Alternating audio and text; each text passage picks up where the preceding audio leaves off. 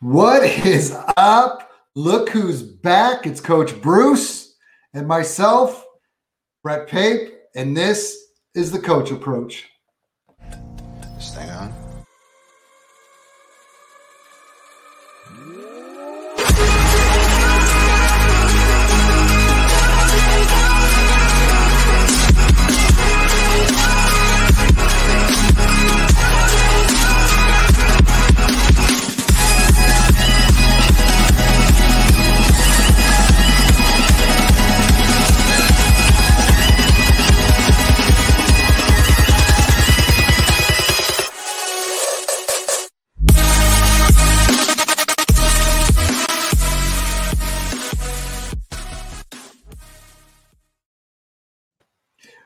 What is up? So glad to be back. Daniel, let's fucking go. Coach Bruce, it's been too long. Good to see you, brother. Man, good to see you, bro. Hey, I'm always good with a well-placed curse word, and our boy Daniel jumping in with "Let's fucking go." Let's get it, bro. Well, I'll tell you what, if you knew me, I unfortunately, as a former coach, and I cuss much more than I should, but it just it's kind of who the fuck I am. So with that being said, Coach, how you doing, man? How have you been since I think we kind of cut it off after championship week and fantasy football season. And for me, when you're balancing 37 teams, you've got 11 kids, you've got a job, you've got an addiction to golf. I kind of had to take some time away and focus on some other things for a while. And I know how you do the same, but tell you what, Coach, I'm so glad to be back. No, man, it's awesome. Hey, I can't help but crack a joke here, man. You talk about golf. If anybody's had the pleasure of meeting my co-host here, Mr. Brett Pape, he's about knee high to a midget. So every time he says that, I think I like Dorf on golf. So we're ready to rock and roll off of that, right? Well, you know what? I'll tell you what. Up until about 12, 15 seconds ago, I missed you, and now he just called me Dorf on golf. But you're right. You're right. We're probably too old. We'll be fun. They don't understand what that is. Oh God, Tim Conway back in the 80s when he was in the bunker trying to come out on his knees. That was some good TV, good old fashioned TV. I missed you, man. This is awesome to be back on again, and I've missed the hell out of you, and it's been a great break for us to just kind of regroup and kind of get things rolling with the Coach Approach again, and I'm fired up and ready to go, man.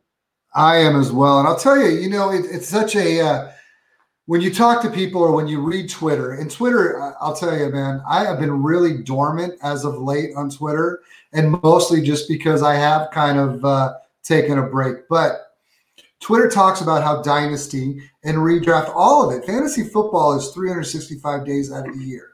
And I get it. I do, because in fact, today I sent a trade offer to someone in my home league, and they're like, dude, I've got so much going on. You got to give me some time, and probably talk to me after the draft. I run into that a lot with my home leagues. But when you're involved in the number of leagues that you and I are, and Twitter leagues or sleeper leagues more specifically, as far as the activity is nonstop. And I feel guilty when I have a trade that has been in my DMs for a few weeks and I haven't responded. But man, I'll tell you, when you do as much as we do, you kind of need the break. At least I know I did. Well, I think people got to understand too. I think you and I joke around, between the two of us, we had over 60 leagues last year that we were in. And so I know for me, my work has gotten extremely busy. I travel every other week to Southern Cal. I spend half my life living out of a hotel room.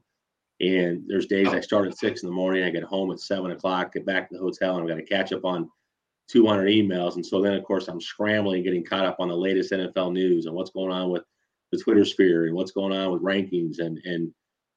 But I'm addicted to it. My wife will tell you, I absolutely love the fantasy football community and everything about it. So it's just fun to finally get a chance to jump back on and share kind of what we've been going through and what our thoughts are in terms of this upcoming season, especially with the NFL draft coming up. Yeah, no, the NFL draft is what always brings me back. My hiatus is, I've been fortunate to be successful in my home league over the years where I've won championships. So usually after that, I take a break. And now, since I kind of gotten involved in the Twitter community a couple years ago. My leagues have increased from 3 to as much as 37 this last year. Thankfully, I've cut down tremendously. But with that being said, this is the time where it's time for me to wake up. Like I've been hibernating, but now we're about 4 weeks out of the draft. Now is when, as a fantasy football player of 26 years, my process was always that this is the time where I was going to try and get a leg up on my home league opponent by putting more research into the type of kids that are coming out in this year's draft. And so here we are. We're like literally a month away. It's time for us to really focus on the rookies. And I'm looking forward to go through that whole process with you here on the Coach Approach. No, hey, we're about a week away. I think that's the plan for next week, right? We're going to dive into rookies. We're going to dive into, potentially a mock draft, Coach Approach style. And just for those that get a chance to listen to us for the first time, is we're big on former athletes that got an opportunity to coach, at the high school or college level for many years, and just take everything we've learned from the game of football and how that relates to fantasy football is really truly what the Coach Approach is about. Understanding things, keeping your eyes off the ball, like what's happening outside of what you see on TV. And hopefully we get an opportunity to share some of that with you guys and you guys tune in and watch more of these episodes as we move forward. It's an exciting time for football, that's for sure. It is. And this is the time where, everybody is talked down about this draft class. And it's been done for, almost a year and a half, where everyone's going to forget 22, trade for 23 picks. And that was going on, 2 years ago with the hype of, Bijan Robinson, and you got the quarterbacks in Young, and you got CJ Stroud, and you got Gibbs. And Gibbs was always a guy that, for me, he excites me when I watch him play. And that's no disrespect. If I had the 101 in 2023 and things stand as they do today right now, it's Robinson. But Gibbs has been the guy from day one that I just can't keep my eyes off, and watching him and the plays that guy can make. So because of guys like that, it made a lot of people think that 22 does not have that class. And whether it does or does not, I want to do whatever I can in as many leagues as possible to try and get up to the top tier of the first round. In one quarterback, more so than in two quarterback or SF, but in one quarterback, which has been my home league for 26 some odd years, that's where I would love to get up in the top 3 picks, because the draft may not be deep, but when you have a need at running back, I'm really excited about guys like Hall, Walker, and even Spiller. I wouldn't take him at 3 because his receiving class is better than most, but I'm excited about the guys at the top of the board. No, and hey, you're kind of dangling the carrot there, right? Because next week's gonna be a lot about the rookie class and what's coming up with the NFL draft and doing our own Coach Approach mock draft and all that fun stuff. But yeah, I mean, I'm a huge Kenneth Walker guy. I'm a huge Breece Hall guy. Spiller to me is my RB4. I've got Rachaad White from ASU at RB3. I know our boy Daniel, who's listening in, is a big Rachaad White guy. I think he's got him at RB2, but we'll talk about that. And Zamir White and some of the other guys coming up in the wide receiver class. It's deep. And there's a lot of potential there in terms of, second and third round guys, or second and third day guys, I should say, in the NFL draft. They can make an impact in the right situation on the right roster. Well, we're excited to get into that next week. But hey, man, let's talk about news for this week, man. Let's talk about the NFL. What do we got going on? Well, news this week has been kind of light compared to what we've gone through so far the first part of free agency and trading season when the official calendar opened. But Bruce Arians, when you talk about Tom Brady coming back, and you talk about prior to him retiring, all the talk was about the rift, or the supposed rift, between the two of them. And then Tom comes back. And then now here you go. Bruce Arians is gone. So you've got people on both sides, where I've even seen people suggest, I think it was our boy Kevin, with how great has the Debbie Royale been lately, by the way. Kevin and Christian and Fantastic. Bell Tolles, man, those guys are absolutely killing it.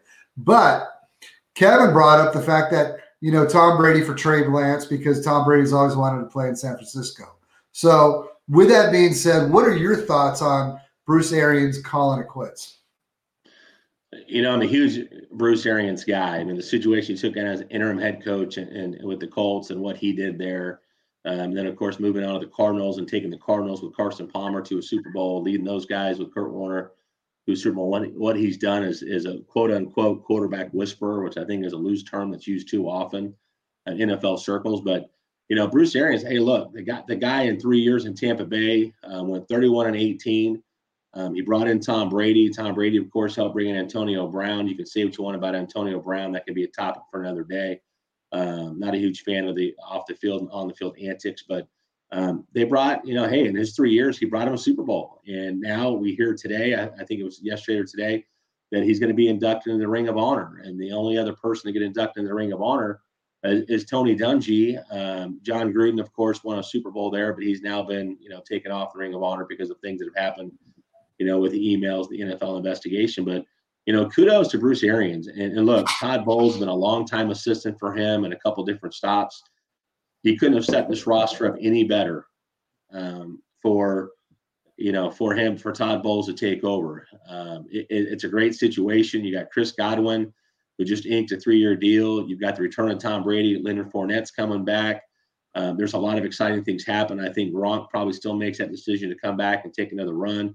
He's waiting to see how things play out. But it's funny looking at information, look at Bill Belichick online and what he did in his brief coaching as a head coach, his first stint in the NFL, and he was not very good. And, he comes back to the NFL years later, and, of course, now he's one of the greatest head coaches in the history of the NFL, what he's done with the Patriots. Todd Bowles goes 26-41 as a head coach with the Jets, and not the greatest situations, not the greatest rosters, not the greatest depth. But Bruce Arians just teed it up for his longtime assistant, said, hey, and hey, side note, for people that talk about the Rooney Rule is not in play after March 1st in the NFL. So the hiring of Todd Bowles has got nothing to do with the Rooney Rule. So I just want to throw that out there. That is Bruce Arians being loyal to his longtime assistant and a guy that he believes deserves another opportunity.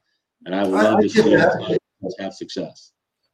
Twitter it's funny because as bad of a rap that it has, and you know what, between you and me, part of the reason why I'm not on there as much as I used to be is because I don't like the drama. You and I, between the two of us, we're like 96. Drama is not something that we probably want to partake in a lot. However, I did see a tweet from a former boss of mine over at Ball Blast in the last day or two. And that was Michelle. And Michelle brought up the fact that he got it over the quarterback. And that would be why am I blanking right here? Help me out here. Leftwich. And so what are your thoughts that Bowles got it over Leftwich? And now that you bring up the loyalty, that the two of them have history together. He was his DC in Arizona. So it makes a little more sense. Well, I think that's exactly what it is. I think, the reality is you got Byron Leftwich, you got Eric Bieniemy, you got other guys that have been offensive coordinators that have had an opportunity underneath great signal callers like an Andy Reid with Eric Bieniemy and Byron Leftwich with Bruce Arians and what he's been able to do with quarterbacks in the NFL level. And I think that is the question. Why does Byron Leftwich not get the opportunity, and why is it Todd Bowles? This team, since Tom Brady showed up and now he comes out of retirement, you brought in Antonio Brown. Chris Godwin has re-signed. You've got Mike Evans. You've got Leonard Fournette, who's resurrected his career. And you wonder, why go with the defensive guy when this team is built on both sides of the football? But why not go with an offensive guy when you got Tom Brady, who's the GOAT in the NFL and has more championships as a single player than any franchise in NFL history? So I think it's an interesting move. And I think, for me, now, of course, I'm an offensive guy, but I would love to see Byron Leftwich get an opportunity. I think it's long overdue for him to get the opportunity. But at the same time, I got a ton of respect for Todd Bowles and what he's done with defenses as a defensive coordinator in the NFL. I just think that Todd Bowles is not a guy for me as an ex-coach and a guy who played small college ball that I feel like walks into a room of 53 NFL guys that are playing at the highest level and demands respect in that room, right? Whereas I feel like Byron Leftwich has a charismatic personality. can walk into a press conference, can walk into a meeting room, and can have that respect to the floor. So I personally would have liked to see Byron Leftwich get the job, but I understand why Bruce Arians has teed this up, for Todd Bowles, his longtime assistant. So I get it. The thing that I wanted to, but give me your opinion. Is there any, hey, there's your Bourbon Bowl buddy right there. That is my boy, Brad Starks from Roto Lounge, man. I love that guy. He kills it. History ever. Yeah. Appreciate you checking in there, Brad. But what I was going to go with that is that a lot of people, do you not think there's any conspiracy whatsoever? Did Tom force BA to go up to the the front office, or is this simply BA saying, hey, I'm tired, I'm ready to let go, and more importantly, I am going to give my assistant of all these years an opportunity for a second chance? Yeah, I mean, I think there's certainly speculation, right? There's and I can't remember who the reporter was. There was some communication out there that Tom Brady and Bruce Arians were having a little bit of a falling out.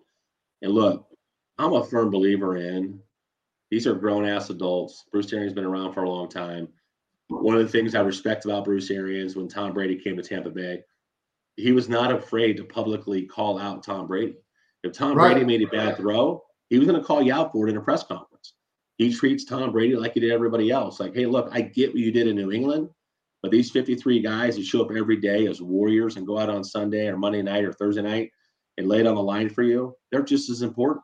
And I have no issue with it whatsoever.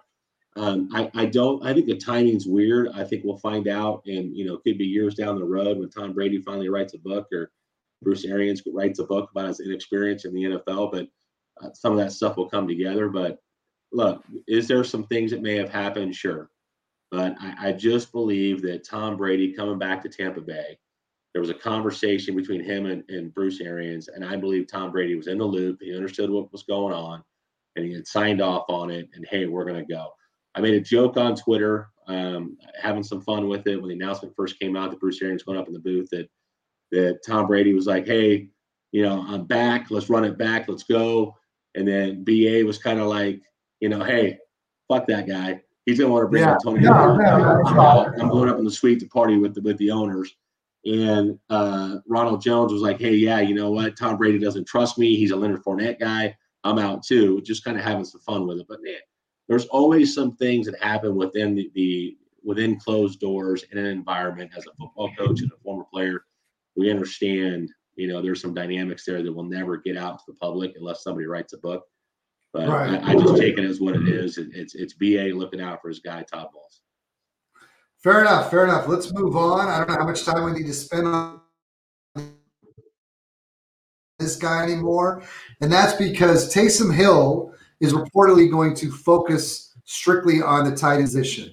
My first reaction to this was a joke. And obviously, I mean, you would have had to be under a rock, and ironically, I use the word rock, to not hear about Will Smith and Chris Rock. And the reason why I bring that up is that Chris Rock in 2016 had a joke about Jada Smith and her desire to boycott the Oscars.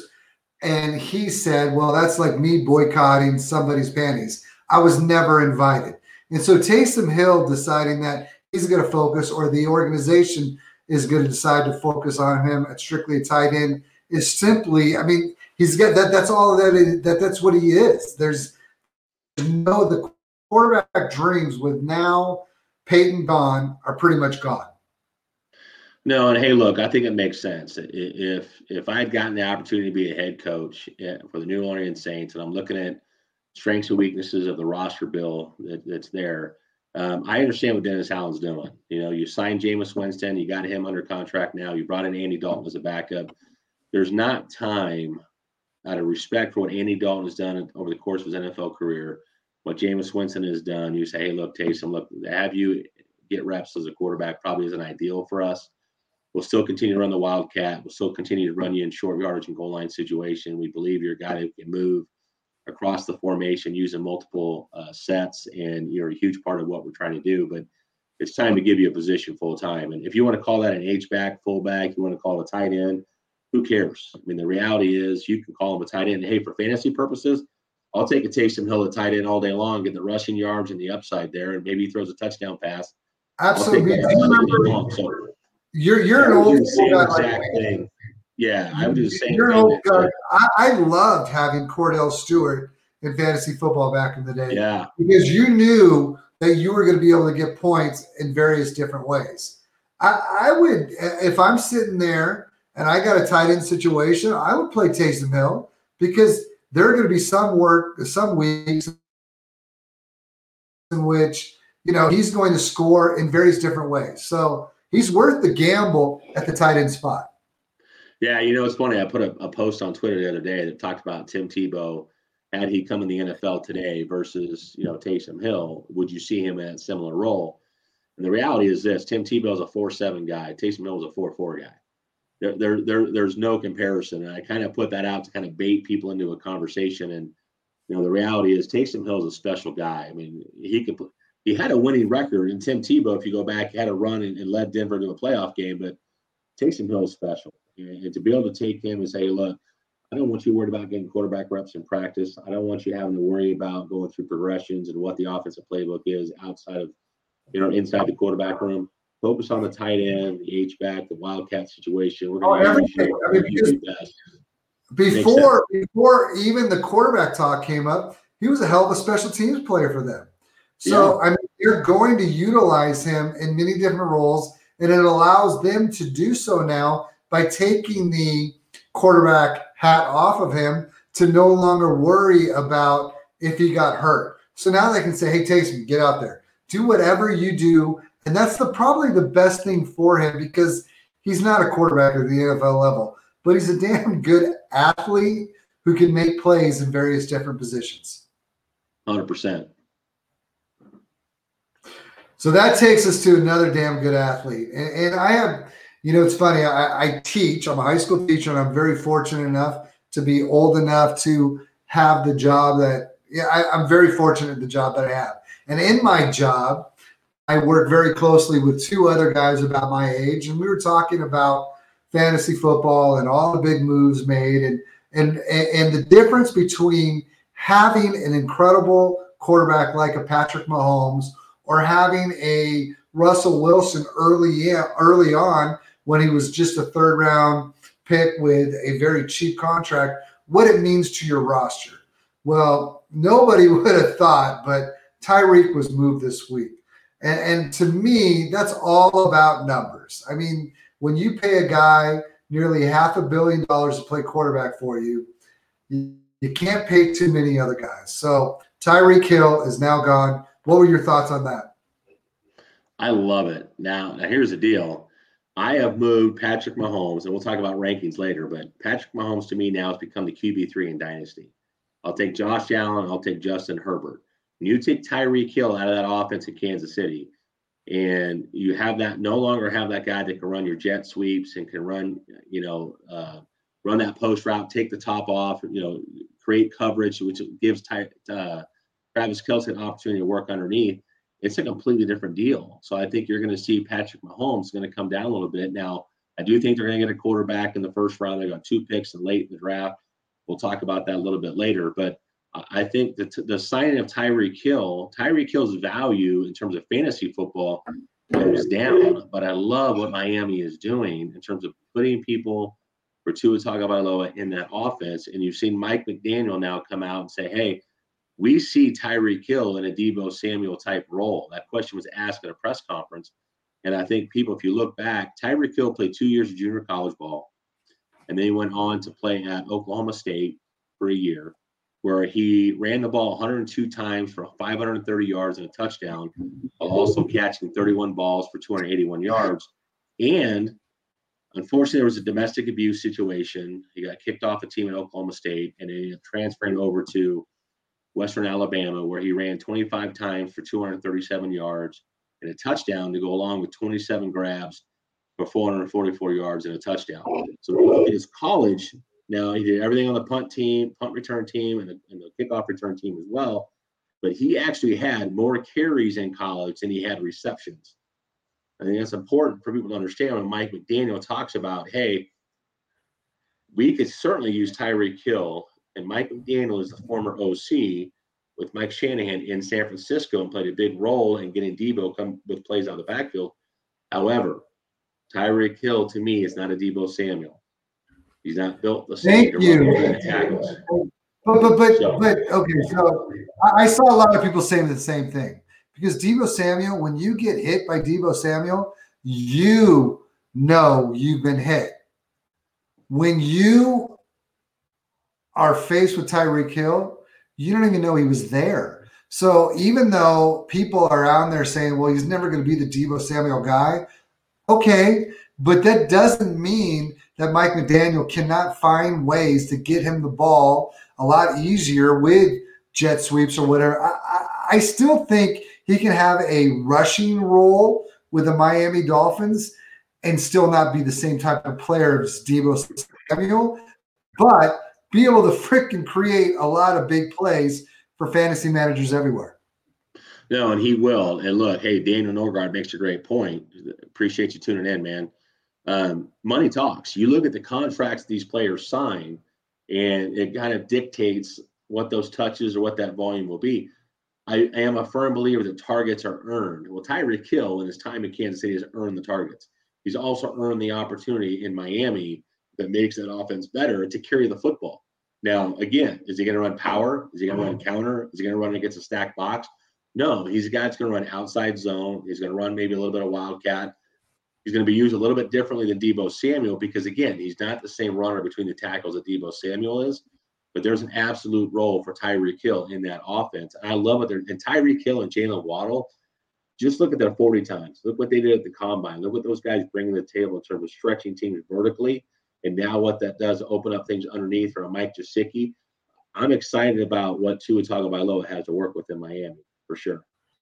I'm just excited that he's going to get that shot because everybody is, I mean, literally, he has gone from tank for Tua before his senior year when he got hurt to now people going, golly, let's bring on Deshaun Watson. Let's do anything other than having to continue to have Tua be our guy. And now they're all in. And that's why when anyone talks about the Tom Brady trade to Miami, it's just like, I get it. If I'm an NFL organization and I want to kind of sell my soul to the devil and bring him in, not that he's a bad guy, but you are basically bringing in a guy who's going to win you a Super Bowl a year or two from now or this next year. But you long term, you're not better off, I don't think. But if you get that Super Bowl and you get all the rewards that come with it, I get selling your soul for it. With that being said, it's not going to happen. So the fact that they're loading up on offense, I mean, we're going to get an answer on whether or not Tua is the guy or not real quick.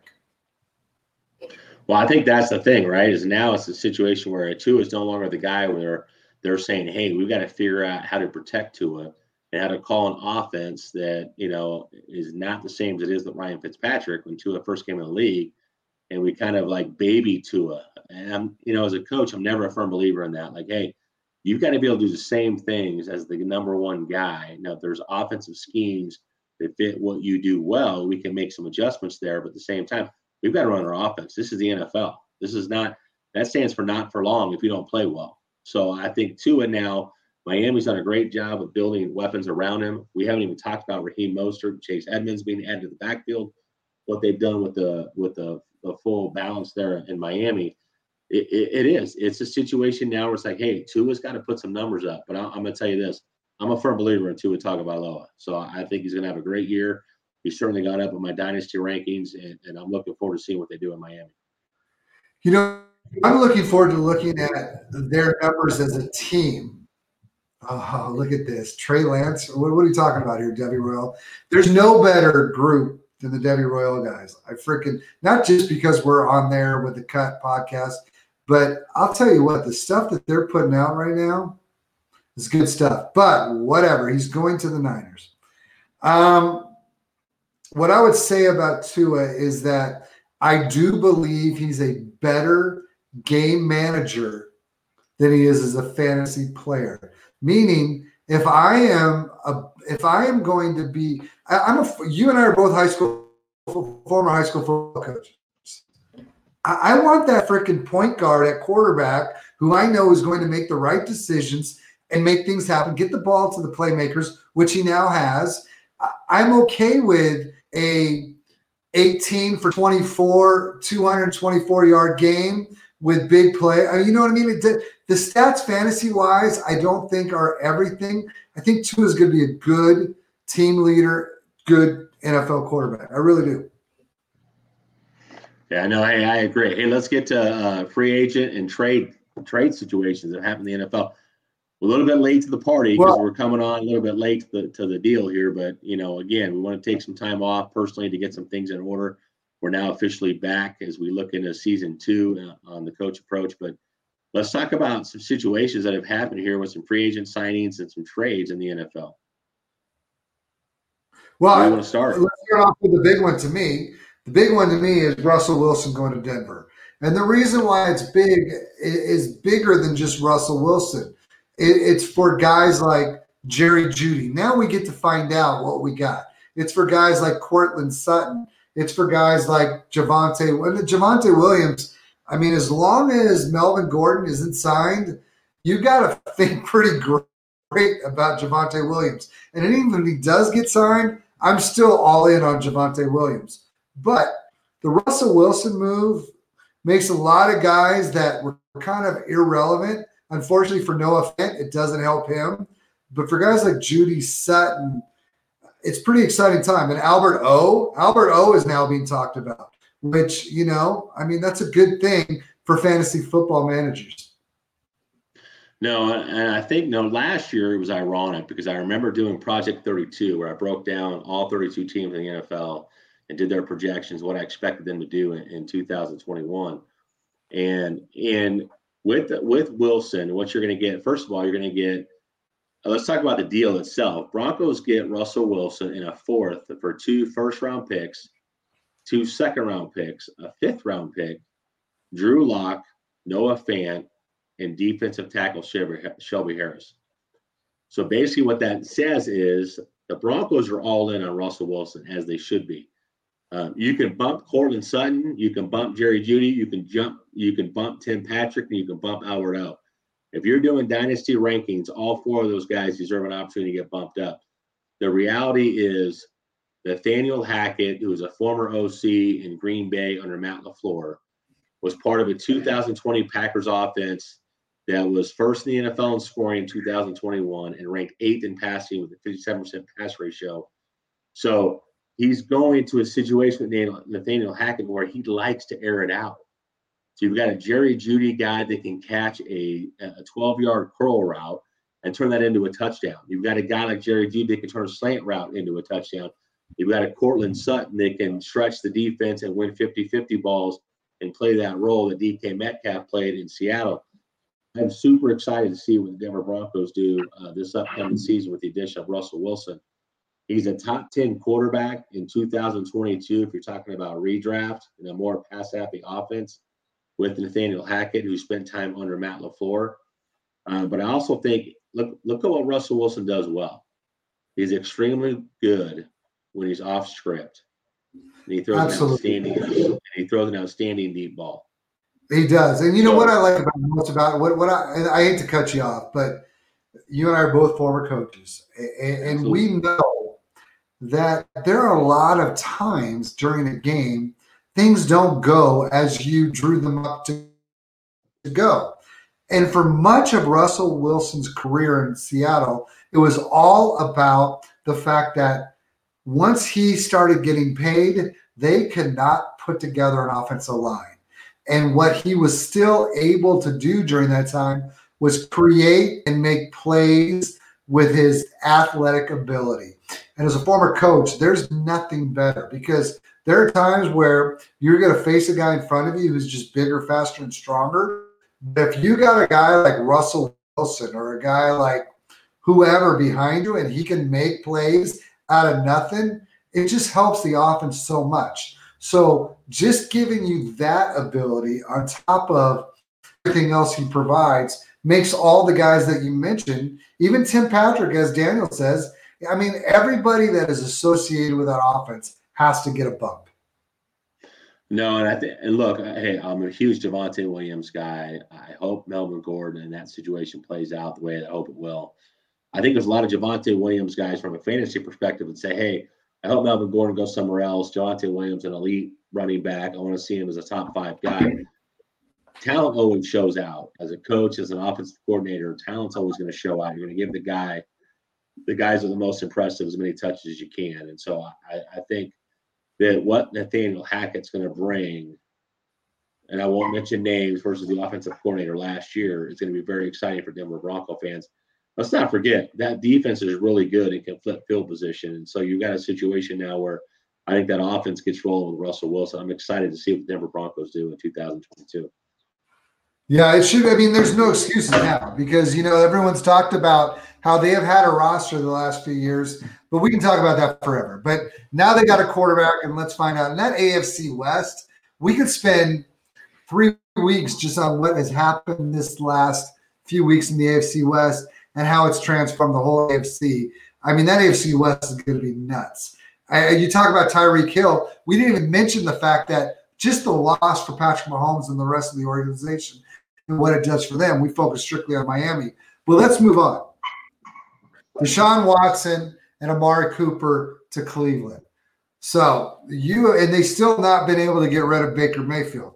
And we think it's the contract that's making that happen. But regardless, let's talk about as a father of a whole lot of daughters and daughters that they're my world. It's hard for me to even talk about this, but as someone who has invested heavily in fantasy football, it has to be talked about. So with that being said, Deshaun Watson, how does this affect Denver? Excuse me. How does this affect good old Cleveland? And the contract itself, take away all the other things that we don't want to talk about out of the equation. A fully guaranteed contract. Cleveland is all in. Here's the problem. I got 3 kids and 2 of them are daughters, right? I'm a huge daddy's girl. I'll be the first guy to admit it. I've got a soft heart for my daughters, but I think the Deshaun Watson thing is like I'm a firm believer. And look, we're not a political, podcast here. We try to steer away from that and let those that are more inclined to talk about that. Coach, you good? The reality is this. If you look at the contract, he was acquired in a trade with the Houston Texans with a 2024 6th-round pick in exchange for 3 first-round picks, a 3rd-round pick, and 2 4th-round picks. So, yes, they are all in on Deshaun Watson in Cleveland. They've moved on from Baker Mayfield. Yes, I understand he's still on the roster. That's going to play itself out. Just stay tuned. Give it some time. I know, hey, Christian Williams at C. Williams NFL, one of my favorite guys on Twitter. He's the reason why we have this opportunity, this podcast. A huge Cleveland Browns fan. I know he's got his take on this, but what's extremely concerning to me, and I will say this, it's disgusting to me as a father of 2 daughters that a guy who's been accused of 22 sexual assaults against women can sign a 5-year, $230 million contract. And what the Browns did was say, hey, Deshaun, winning is more important than anything else. We are going to give you a contract in 2022 that only pays you $1 million because we know the NFL is going to suspend you. So your game checks are going to be nothing in comparison to what you'll get in 2023 and beyond once this thing plays its course. I can't stand it. I think it's disgusting, but at the same time, from a pure football perspective, the Cleveland Browns are saying our defense is good. Our offense has Nick Chubb. We still have Kareem Hunt. We still have Dearness Johnson. We still have who we have at the wide receiver position, what they've done in terms of acquisitions as a team and re-signing some free agents. They're in a win-now mode, and that's more important than anything else that we can talk about. So that's the part for me, and I just want to hit on that just to say, hey, look, If Deshaun Watson is suspended for 8 games, as an example, I'm not high on Deshaun Watson in terms of 2022. But if we strip it down and we just say, if we just talk about the football aspect of it, then, it's a different deal. And they were 5th in the NFL in rush percentage at 48.3% in 2021. They were 4th in 2022 at 49.7. This is a team that likes to run the football. They don't play in a dome stadium or indoor stadium. They play outside. They play in the elements. Deshaun Watson, if you look at it from a pure football standpoint, maybe he's completely innocent. I have a hard time believing that 22 women are wrong. I'll just leave it at that. But if that's the case, he's not Deshaun Watson that he was in Houston. I hate to break it to you. He's not. This is Cleveland. This is a run-first franchise. This is a franchise that is going to be dependent upon, is Jarvis Landry coming back? What do they have at the wide receiver position? Their strength is in the run game. The strength is in the offensive line. The strength is in the defense. Playing field position, flipping field position, and going from there. So I don't see Deshaun Watson as a top 5 guy. I just don't. And that I hear you. I hear what you're saying. And we're on the same page with all that other stuff. And if I'm trying to if people think I'm taking the easy way out by not discussing my thoughts and all that, I'm sick by it. But the reality of it is that we play a game. He's part of the game. And with that being said, I still want him. I mean, SF, your concerns about the Cleveland type of offense that they run and all that. We're talking about a young kid still who's got a lot of years left. I'm not saying I'm going to overpay for him. I won't overpay for anybody, but at the same time, I still think he's got 10 to 15 good years in dynasty football if things stay as they are. Let's move on, though, because this isn't the first disagreement we've had.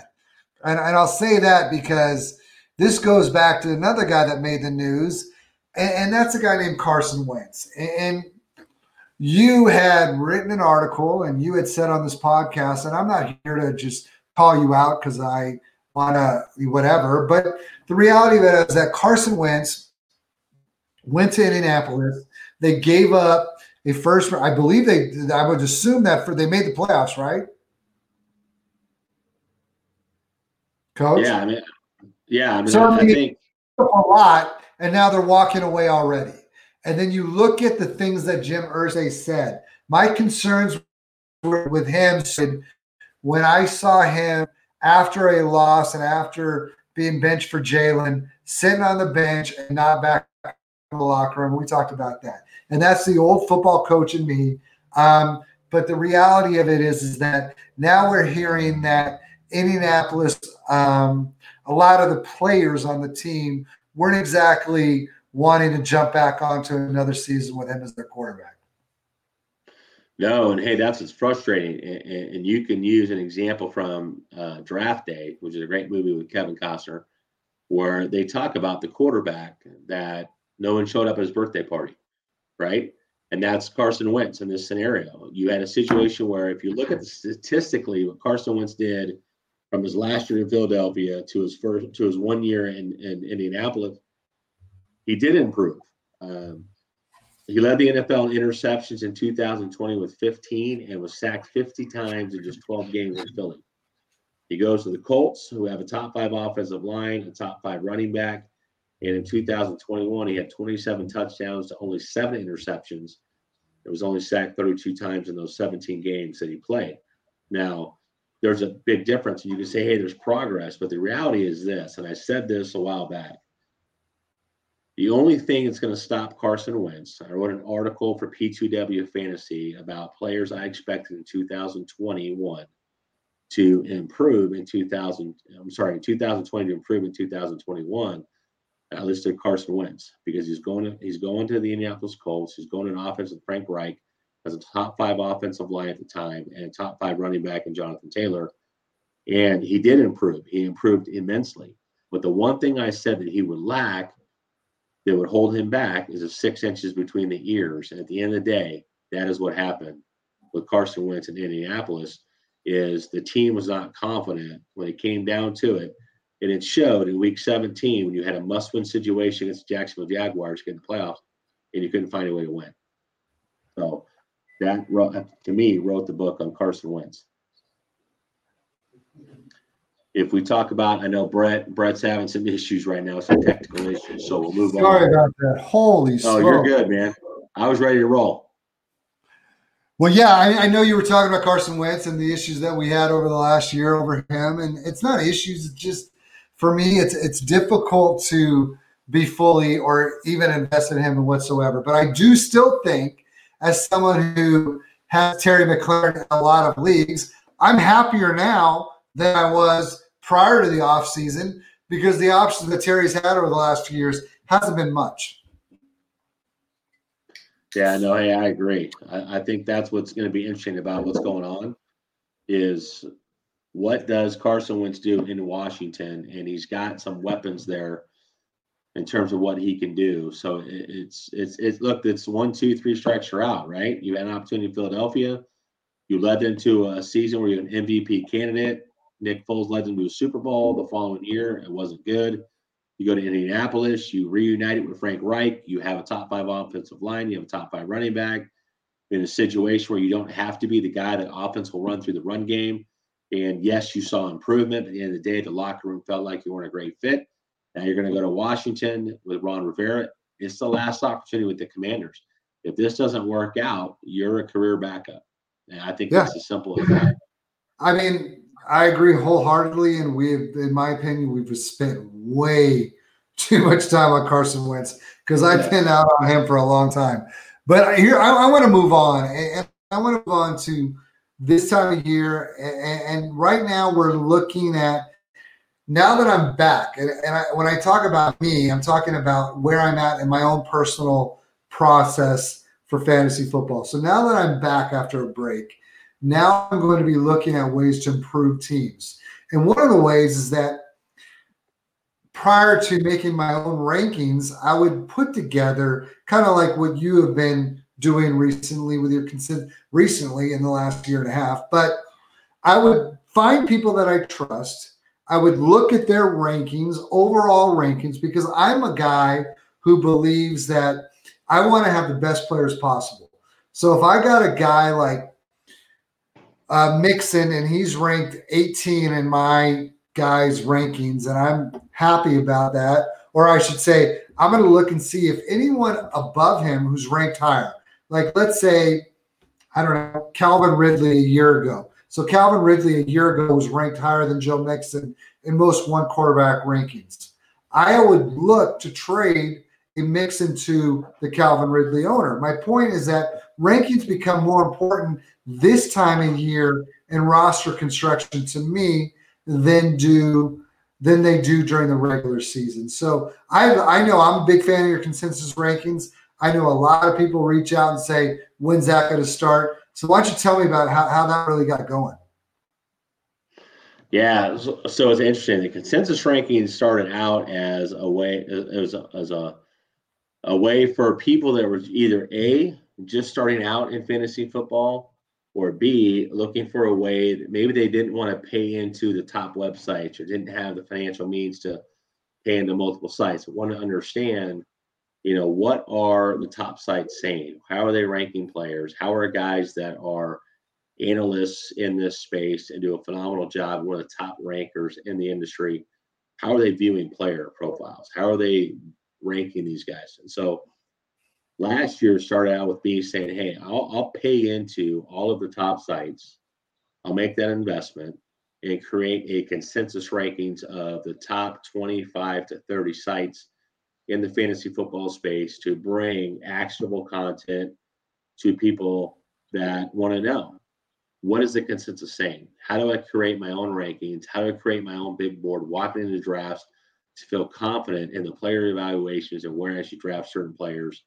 And that's the reason why I started the consensus rankings. So I pull from all the top sites in the fantasy space. I take the time to pay into those sites myself personally and to give the people of Twitter the opportunity to see where does the consensus see certain guys right now. And how does that look going into your startup drafts in the fantasy football space?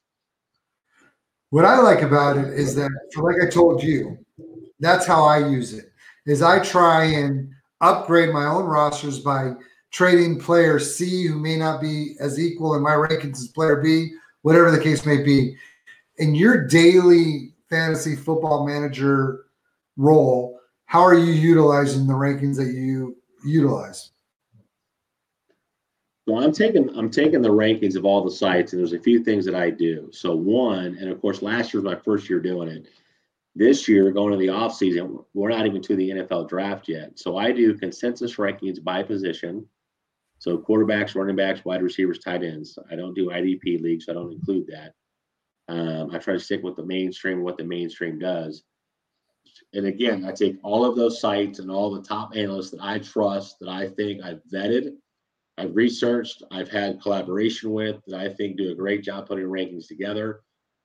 And I create consensus rankings. So for this upcoming season, I've got 22 analysts that have contributed to this. And I have a chat room on Twitter that is just for those analysts and those sites to share why they rank certain players a certain way, what they're seeing, and gaining some insight into their process. So I can share that on Twitter and say, hey, this is what the consensus is saying. Are you before that? Are you higher on certain players? Are you not? What do you like? What do you not like? Now, the tough part about this time of year is we're not into the draft process yet. So we don't know landing spots for rookies. So Sure. Some sites are already ranking these rookies based on where they see them going in the draft. Some sites are like, hey, I'm going to wash my hands. I don't want to be a part of it.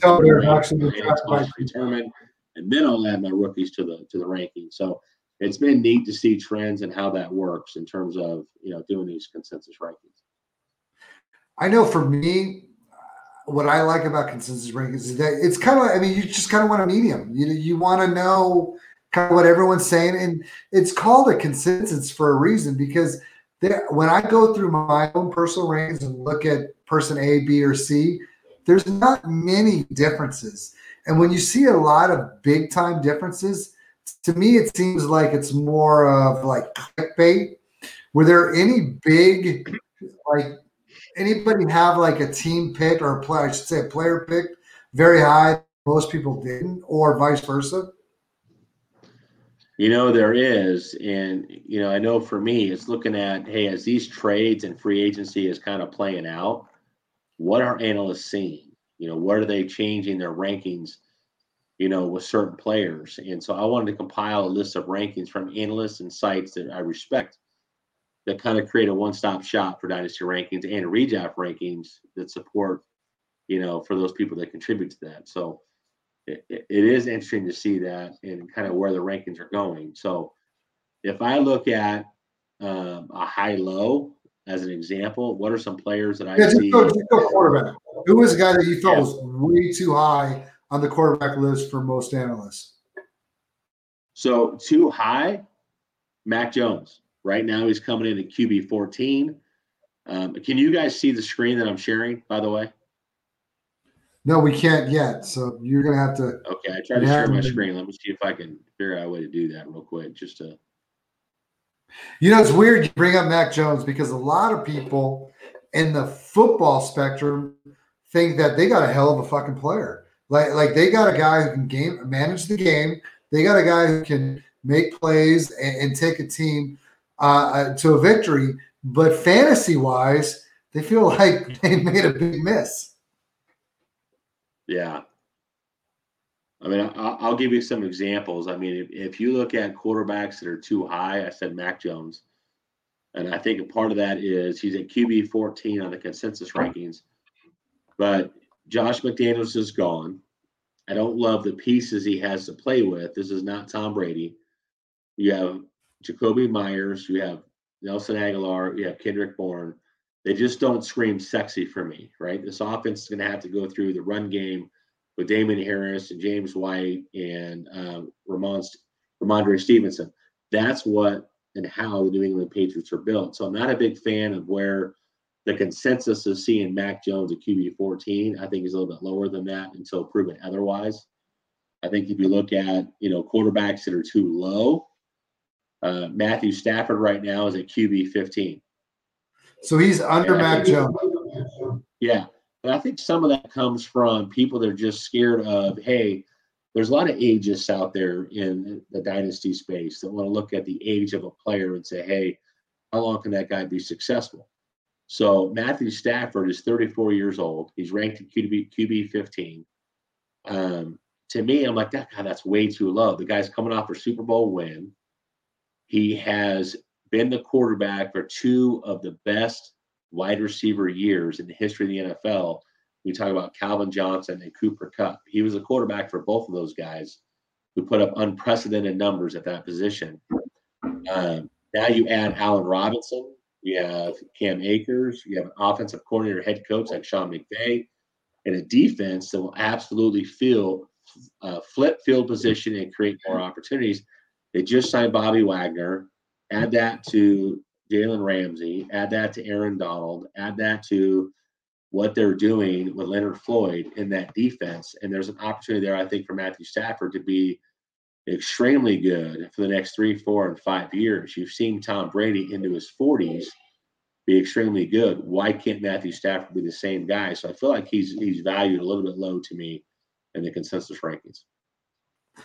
I agree. And it's weird because last year prior to him actually after he was signed with or traded to the Rams, I tried to get him as many startup drafts. I will say I'm not involved in startup drafts this year. Last year, I've already had 15 startup drafts, and I have not participated in one this year. So for some self-discipline. But last year, I don't know why you want him on your teams, and with his abilities, you do not get the rushing component with him. You don't. But in SF, that guy is someone I'm very happy to have for a long time. Yeah, I agree with Daniel. I'd rather have Stafford for the next 4 years than Mac for the next 8. Perfect. Give me the whole system of the Rams over the whole system of New England with Stafford over Mac. Hey, let's talk about the running back position. I think what's weird is if you talk about consensus rankings and who I think is too high, and this is going to surprise some people because I was a big Ezekiel Elliott defender going into the 2021 season. So people need to understand the Dak Prescott injury, the Zach Martin injury, the Tyron Smith injury in 2020. All of those guys were coming into 2021 being healthy. I expected Zeke to bounce back in 2021. It just didn't happen. And when you look at dynasty rankings, I'm always looking 3 years out. Okay, so Ezekiel Elliott he'll be 27 when the season starts. If you look at the history of the Dallas Cowboys, the reason why Zeke Elliott, who signed a big contract, and a lot of people will tell you don't sign running backs to big contracts, volume matters. So if you look at last year from a pure volume standpoint, he was top 10 in several advanced metrics based on volume, including snap share, he was 10th, carries, he was 7th, targets, he was 7th, red zone touches, he was 5th. You can go on and on and on and on. The problem is when you look at the efficiency of Ezekiel Elliott, which to me is what really, truly matters, is he was 42nd in true yards per carry, 43rd in yards per carry, 28th in juke rate, 52nd in breakaway run rate, and 32nd in breakaway runs in total. And if you add that into, yes, follow the money. If you follow the money, Ezekiel Elliott seems like a buy. But the reality is, if you look at the advanced metrics from 2020 and 2021, he is declining. He is not a guy any longer that's going to get 3 to 4 yards, juke somebody, not get touched, and take off for 50 to 60 yards. Those days are gone. They are. So it's sad because I'll tell you to that. Yeah, it's so many Elliott to me is too high.